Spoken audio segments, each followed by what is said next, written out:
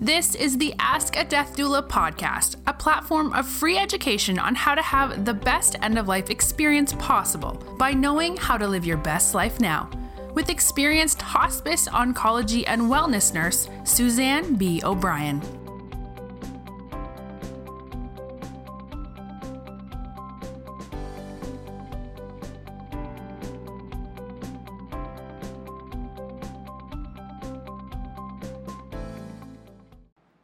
Hey everyone, and welcome to this edition of Ask a Death Doula. My name is Suzanne O'Brien.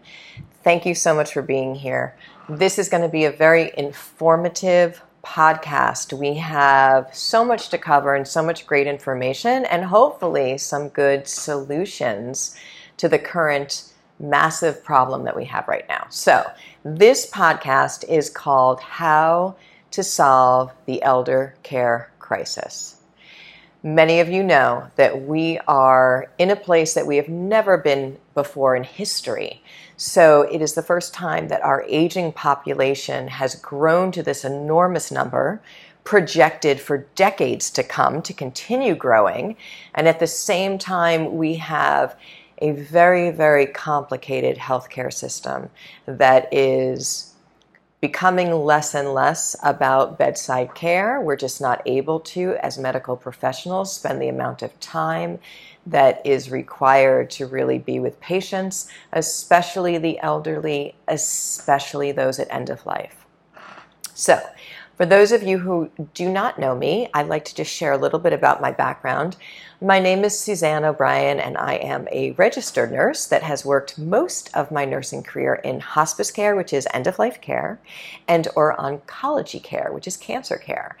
And I have been on a platform for the last over a decade, for the last 10 years plus, trying to help solve the massive gaps in care for those at the end of life. And now dialing it back even further for that aging population, the population that is elderly, that have chronic illnesses, that have challenges on many different levels that are not being met by our mainstream medical systems.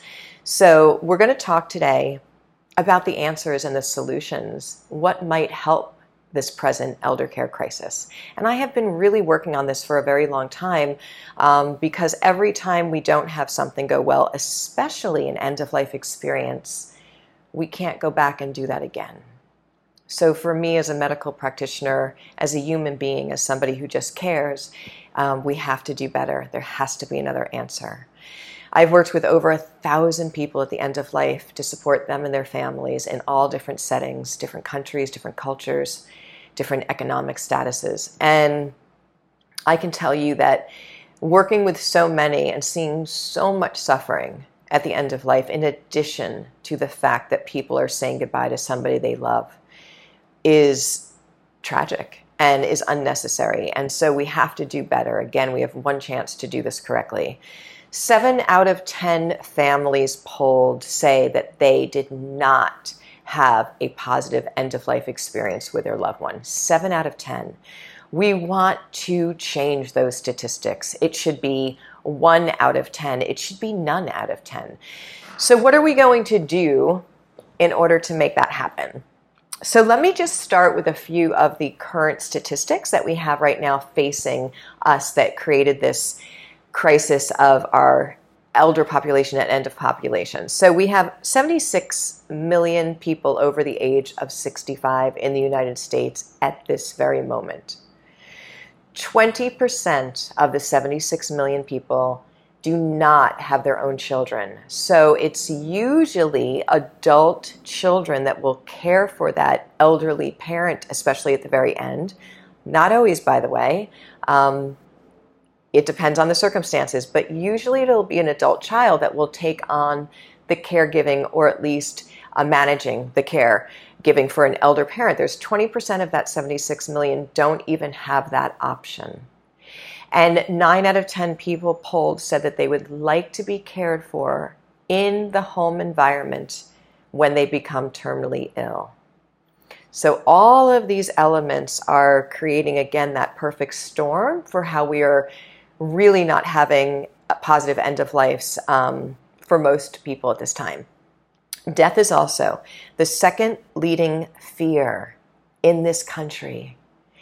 The combination of all of it has created this very dysfunctional relationship with not only end of life, but with the whole aging population. The other factor. So, for the first time in history, we have an aging population that we have never seen before. So there is no template. There is no how to deal with this. What works, what doesn't work. We've never seen this before. The first time in our lives, we have 6 million people over the age of 85 in the United States. So good news, bad news. Okay, so good news, we're living so very long. Bad news is that we're usually living with at least one or multiple chronic illnesses in those aging years. And we're not necessarily at a terminal diagnosis. We're not at a 6-month or less diagnosis, but we have chronic illnesses that need special care, special considerations, financial considerations, maybe somebody that needs to physically be there all the time, part of the time. There are so many elements to the advanced aging and the care that is needed, and also especially at the end of life. So what are we going to do? At the same time that we have this aging population that we have never before seen in history, on the other side of it, we have a healthcare system that is breaking down, that is becoming less and less available to provide that bedside care, to provide that holistic, one-on-one teaching, listening, all of it. I know people who have, and I was just talking to somebody yesterday who is 80 years old and they have a serious issue with their back, lots of pain, took a couple of weeks to get into one pain doctor for the back. Then that doctor said you need to go to a pain doctor. So you need to have an MRI, then go to a pain. Like there are weeks being drawn out where this woman is really suffering and in a lot of pain. And she is one that is privileged enough to have great insurance, to have finances to help her. And she still is getting lost within the system. So lots of people are talking about the silver tsunami, the crisis that we have upon us with the elderly population. But I'm not hearing about the solutions. I'm not hearing about the answers. Last 2 weeks, I was at an event. I was lucky enough to go to an event that I'm going to share with you some information in New York City about just this, about this topic. What are we going to do? It was specifically about end of life, and I want to share with you what the event was. So it was an event, again, in New York City that was about the new book, A Beginner's Guide to End of Life Care. And why I want to share this is because, again, I'm really so excited about a lot of the conversation and proactive tools that are coming out, whether it's books or just people speaking out about how to make end of life better, how that we can support. And this book is a new book by some really wonderful people. So it's by Dr. B.J. Miller, who is a palliative care doctor from San Francisco, California. And I always really want to honor the doctors that come out and share that the inside of the system is not the answer. It's not enough. That we all as practitioners, and myself as a nurse, and all of the people that do the incredible work that they do in our medical world, they are under such stress and so many conditions as far as how many patients they have to see, how much documentation they have to do, how much time they are allotted with each patient. It's impossible to do the care the way that we want to do the care, the way that's needed within the mainstream medical system. And for a doctor to come out and to share the reality of that, I really want to honor. And Atul Gawande is another doctor, being mortal, who does that. So this is a new book, again, by Dr. B.J. Miller and Shoshana Berger. So it's a wonderful, wonderful guide and tool, and it's called The Beginner's Guide to the End of Life. And I was at this event, and there was a lot of people at this event who, again, understand that it's not going well, are very concerned. There were a lot of people in the audience that were concerned in that latter part of their life, that last third of what are we going to do? What are the answers? How can I get my wishes honored? What are my choices? They don't even know that they have choices, because going back to the death being the second leading fear is that we don't talk about this subject.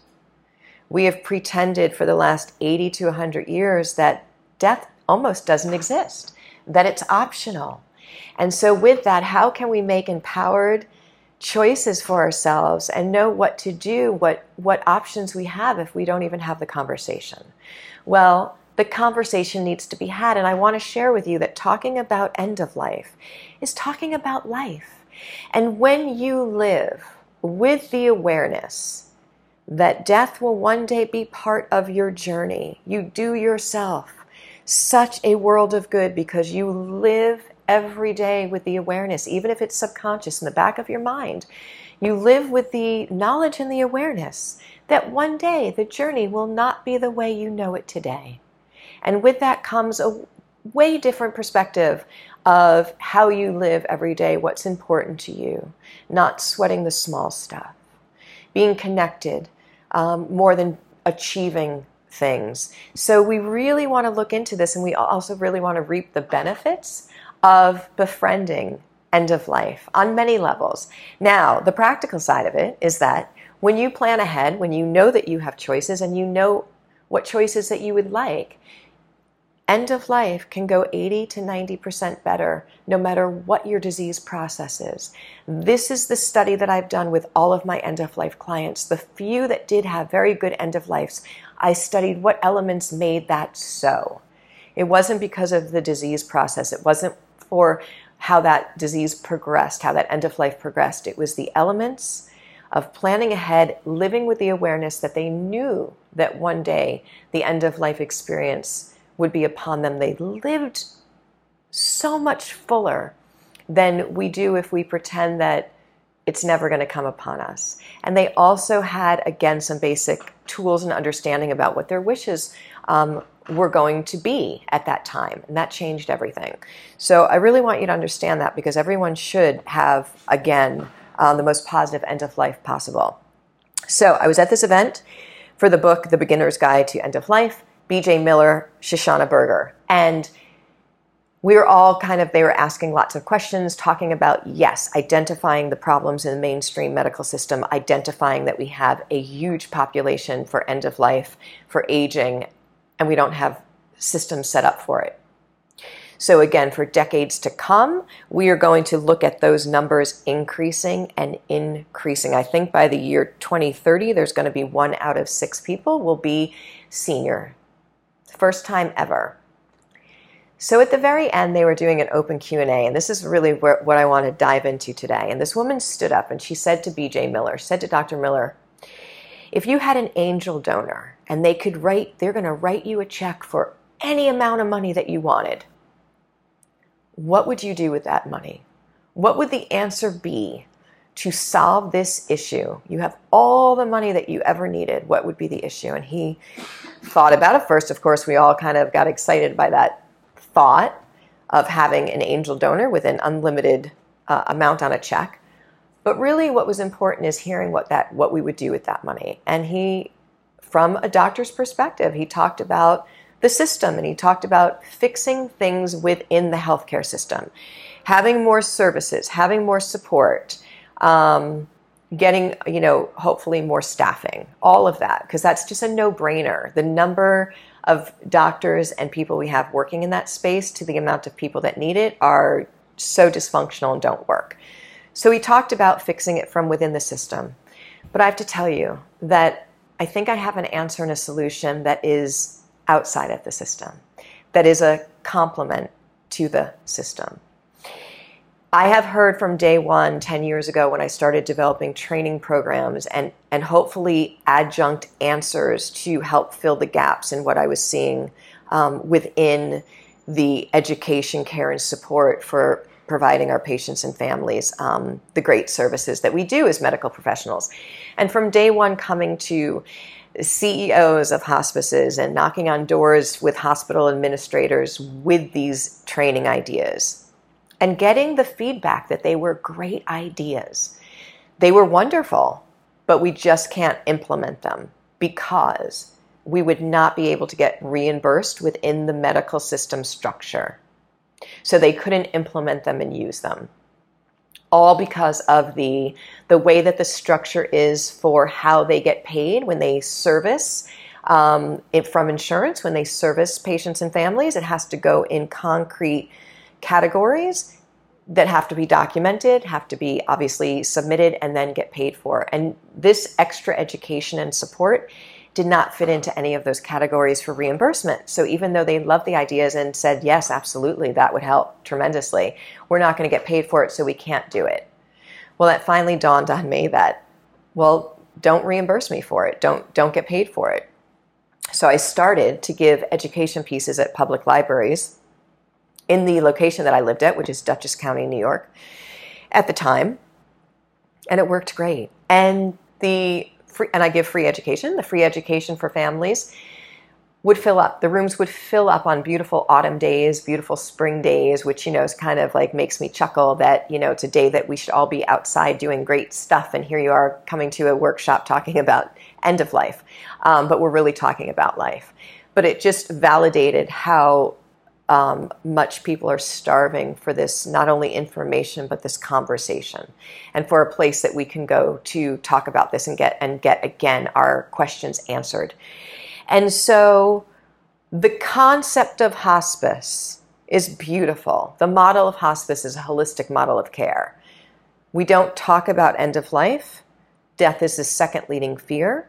So most people do not understand what hospice does or does not do, and they also don't understand the hospice benefit. How does hospice work? And so there is a huge pitfall for many people. The model of hospice is that the hospice nurse manages the care of that dying patient. However, I am supposed to teach the loved ones how to do that care. They're in the home environment. They're caring for their loved one. I come in, do an assessment, update care plans, but I am supposed to teach that family how to actually do that care. And that is virtually impossible because of a few things. Number one, if my patient is stable, I am only there once a week, sometimes for 1 hour. It's not a lot of time. Number two, people are so fearful of end of life, and they don't have any of the knowledge of end of life. Most of us haven't seen it. We haven't even seen our elderly family members age on a daily basis. We don't know what that looks like, so this is all brand new. Death is the second leading fear. So because of these elements, because people are coming on hospice services very late, in fact, the median average number of days on hospice services is 14. When hospice services are good from 6 months time of diagnosis or less. 14 days. As a hospice nurse, if I come in a few times for 1 hour, am I really going to be able to teach you how to care for that loved one? It's virtually impossible. So the time to learn this skill that, by the way, 100 years ago was handed down from grandmother to grandchild, 100 years ago, the average age of life was 46.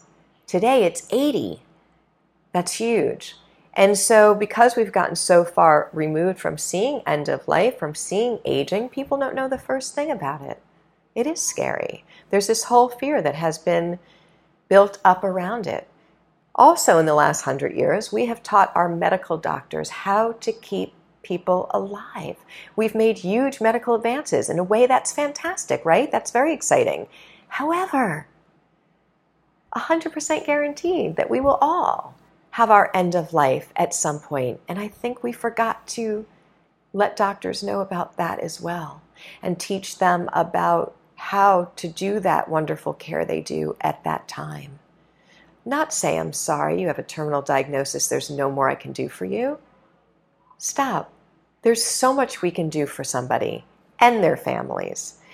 So we've just gotten in this place of this perfect storm, and we have literally taught doctors that if a patient dies, they've failed. I've seen doctors walk down the hallway with their heads down with a 96-year-old patient that finally died with cancer all over, and they feel like they failed. I think we're doing something wrong here. So we need to, again, embrace the fact that death is a natural part of our life's journey, and it can go well with the right education, kindness, and support. So how are we going to do this? So when I started today's podcast, it was how we can solve the elder care crisis. Note that I didn't say just the end-of-life crisis, because we have so much care that we need to give, not only, again, for end of life, but for that elder population that is so vulnerable and so in need of support that is not available right now. So when we say from the inside of the system, let's try and fix it, I think that you're going to be waiting a really long time, if at all, for that to actually happen.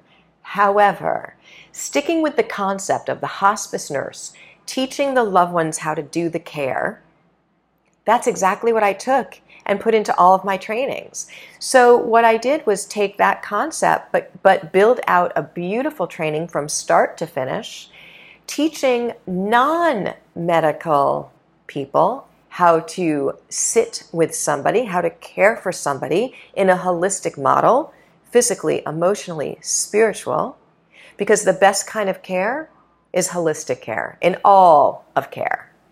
And unfortunately, in our mainstream medical system, we don't have the time that allots us to give that kind of care. Usually we're putting Band-Aids on things. We really always are focusing on physical, and usually very quickly. We're just kind of like patching up things. But real great care is, again, holistic care, mind, body, spirit. And you can teach non-medical practitioners to do this type of care as an adjunct support to that mainstream medical that is really overworked and over-challenged right now. They have so many patients that they can't possibly give, I want to say holistic care, but really care in general. We're just struggling even to make the basics happen. So bringing in a non-medical, professional, specialized area, holistic, to care for elderly, to care for those at the end of life, to do advanced care planning, is the key to this whole shift in the culture of end of life. So most of you know that I have a company called Doula Givers, and doula actually is a Greek word that means non-medical person that gives physical, emotional, and spiritual support to someone else. So I thought that is fantastic, and that is exactly what we want to do, is create non-medical professionals that give physical, emotional, and spiritual support to someone else. And so my company is Doula Givers. Doula and giving. And this started as that end-of-life practitioner. I am so honored to be, a pioneer in starting this end-of-life doula movement 10 years ago. And we are in full swing now on a national and international level. However, it's not enough to be coming in at the very end just for the end-of-life piece. It's not enough. A positive end of life starts all the way before we're even ill, before we're even at that place of aging. And so for me, studying the people that had those positive end-of-life experiences were people who had their advance directives done, people who put that in place years before they ever needed it. So a big key component to this is to have, it's in threefold. My answer to solving the elder care crisis and our end-of-life crisis is in a threefold plan. To have specialized professionals that do advanced care consulting. These are called Doula Giver Specialists. Doula Giver Care Consultants, not only are they educating in the advanced directive forms, healthcare proxies, POLST forms, MOLST forms, Medicare, just understanding all of what is involved on that side of the paperwork. But we're talking about living well, end-of-life planning. We are living so very long for the first time in history. And here are the variables, the missing variables. We don't know how long we're going to live, each of us. We don't know what that's going to look like as we age. Will we have cognitive mental problems? Will we have physical issues? Will we have financial issues? So many people are not aware of the cost of living. So when people are on fixed incomes and have to live 20 years with needing to hire help in the house, these are astronomical things that we're not accounting for because we've never been in that place before, but we also don't exactly know what that looks like.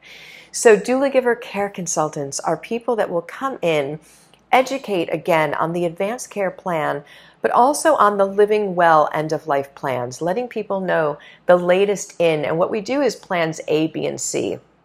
We shoot for plan A of what your top choice would be, where you'd want to age, how you want that to look, what does quality of life mean to you, and how we can accomplish that. And if we are not in the place at that time that you can have plan A, what is plan B? And then, of course, what is plan C? Because we actually don't know what that's going to look like for all of us when we get there.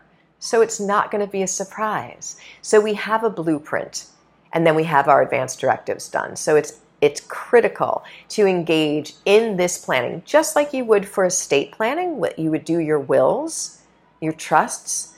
This is for the other side of it, the practical, and it works wonders. The second part of the phase is to have elder care doulas.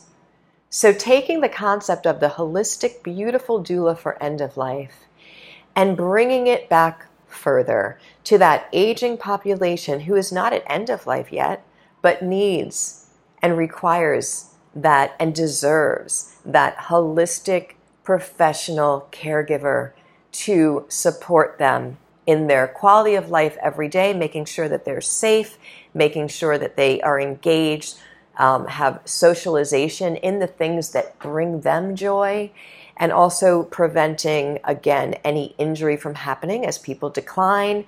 And then the beautiful thing is that we already are in place for that end-of-life piece when it does come about, and we'll know it's going to come about.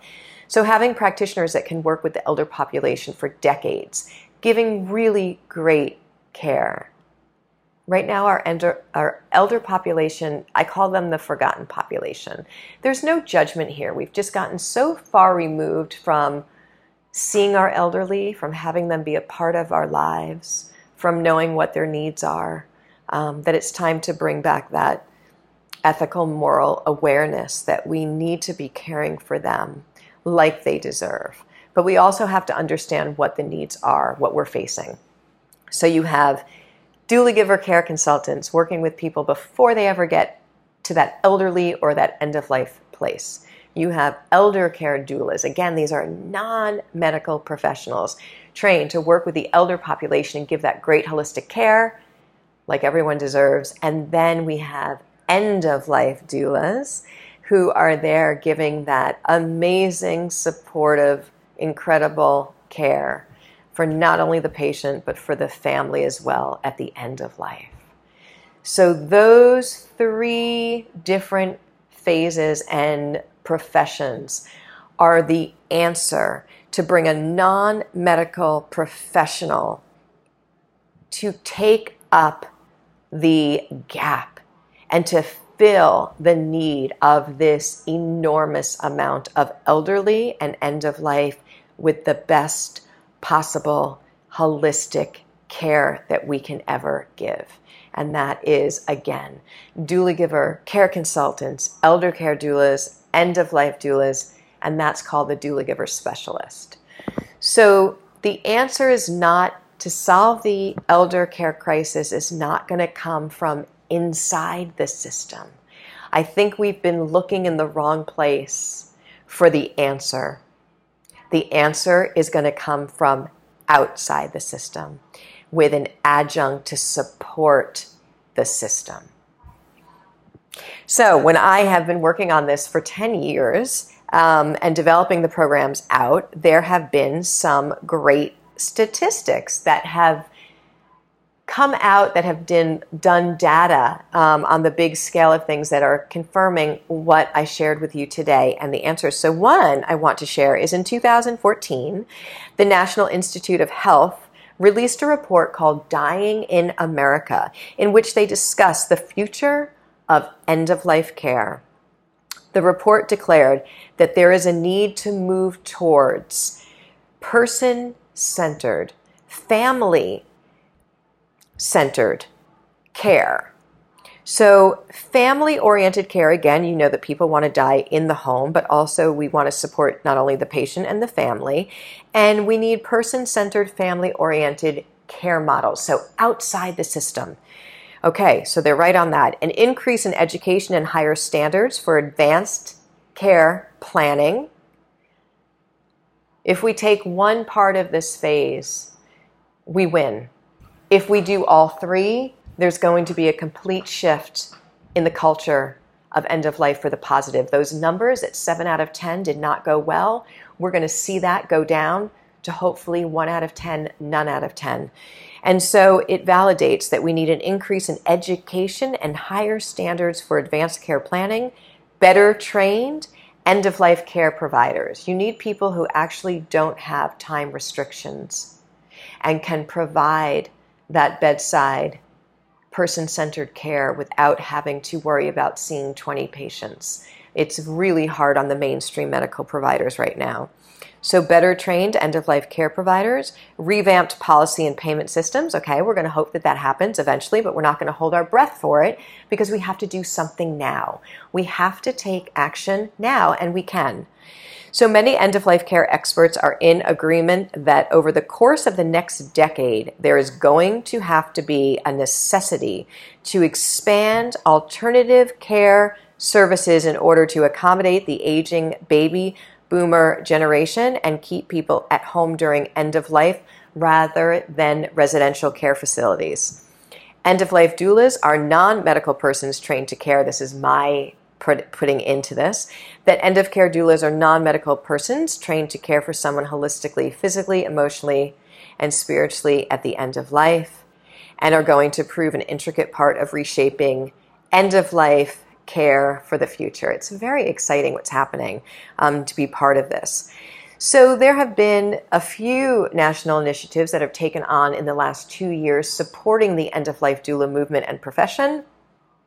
One is NEDA, the National End-of-Life Doula Alliance, which is a membership organization for all of end-of-life doulas practicing and trainers. They also have a core competency and assessment that end-of-life doulas can go and take and get a national badge, which is absolutely wonderful. So you can validate, again, there's no governing licensure, and we don't want it to be. If there was a governing licensure for end-of-life doula profession, it would become just another one of the services provided within our mainstream medical system that would be fragmented, brought down to not being able to provide the care that's needed because of the time restrictions and because of the heavy documentation. So we want it to be not a government licensure. However, we want it to be the highest of standards and scope of practice, and it is. So Doula Givers is very proud to be upon the main pioneers in this movement, and we keep our standards in education to the highest possible. We also encourage every doula that goes through the program to get their NEDA badge so they can be validated by a third party and also walk through the door of patient families' homes, hospices, healthcare organizations, that they have their NEDA badge and they have their doula giver certification. In fact, just last week, another doula giver, certified end-of-life doula, was hired by a hospice in Florida for $50 an hour. This is incredible, this movement. So doula givers and this specialty, people are being hired by home health agencies, by hospices, and I feel like they're going to be in every part of where services are offered. Most are in private practice. That's how I teach you. This is how the business side of the doula giver profession and package is taught. However, agencies understand their limitations and are bringing doulas into their offerings, which is, again, very exciting. So, solving the elder care crisis is first becoming very clear about the crisis itself. I have been saying that we have a crisis upon us for years, and I still don't hear it being called out the way that it is. We know this when we work inside the medical profession. We see the gaps in care. We see the suffering. We see the lack of staffing to the number of people in need. And we all know it's a crisis and not going well. But I don't know that every person outside of that is aware of it, but you need to be, because this will affect you and your family, you and your communities. And we want to put things in place now to offset, again, the large number and decades to come, the large numbers. So the non-medical professional is the answer to the elder care crisis and the end-of-life crisis. We are an adjunct to the mainstream medical practitioners who do an incredible job, who are under so much stress, and it's almost impossible for them to accomplish great care under such really harsh conditions. The other thing that we need to solve the elder care crisis is for each and every one of us to take ownership, to get involved and advocate for our own care and wishes. B.J. Miller said this. Dr. B.J. Miller was saying that we have to stand up for what we want. Don't just wait for a doctor to have a terminal diagnosis or a critical diagnosis to give you prognosis and to have to go through every part of deciding what you would want, what you don't want, what options are. We need to do that. We need to start thinking about what would I like or not like? What is quality of life to me? We have to do our due diligence of doing our advance directives, talking with our family about if this came upon where we needed more support, what would we do? How would we make that happen? And then when we get those illnesses or those terminal diagnoses, we have our plan already in place, and our doctor can be an adjunct to supporting our wishes that we already made. So we want to help, again, free education, advocate for each other, and Doula Givers is proud to offer free end-of-life doula family caregiving training every month. I give it in New York City live in person once a month. I give it online live once a month, and I answer all of your questions. Online, I stay on sometimes for hours answering each question from participants so that you, again, feel empowered, feel comfortable, that you can move forward with, again, putting things in place for you and your family, and just feeling more comfortable in this space. So if you'd like to take part in any of that, I'll put the links below, but doulagivers.com will have listings of all of the monthly free webinars in the communities and also online. Most people, again, can join from anywhere in the comfort of your own home. Periodically, we are, again, privileged to go out and travel into communities in different countries and give our free level ones. In fact, we have a World Training Day event that is on April 20th of every year, where we give the level 1 events all over the world and all over the country for that whole week long. From the 16th to the 22nd, we give level 1 end-of-life doula family caregiving and community support trainings everywhere. Last year was our first year, and we did 26 trainings in 6 different countries. This year, I think you're going to see double to triple the amount. So you can also, I'll let you know, and stay tuned for that. Hopefully there'll be one in your location. So I want to thank you so much for being here on this podcast today. My name is Suzanne O'Brien. When we support one another and share the education and information we have, we can make it better for each and every person. And I want to thank you for taking part in this. And please feel free to share the free monthly caregiver training that Doula Givers offers. Post it on Facebook, share it with your friends. It's something that we want every person everywhere to be able to take part in if they so choose. That training changes everything for patients and families. So we are so positive about what the feedback has been, the results, that it is our platform to share that for free with whoever would like to take that. So again, my name is Suzanne O'Brien. This is Ask a Death Doula podcast. Thank you so much for being here today, and I will see you all in the next episode. Thanks, everyone. Thanks for listening to another episode of Ask a Death Doula. If you enjoyed today's episode, please leave a raving review, subscribe, share, and send your questions. See you in the next episode.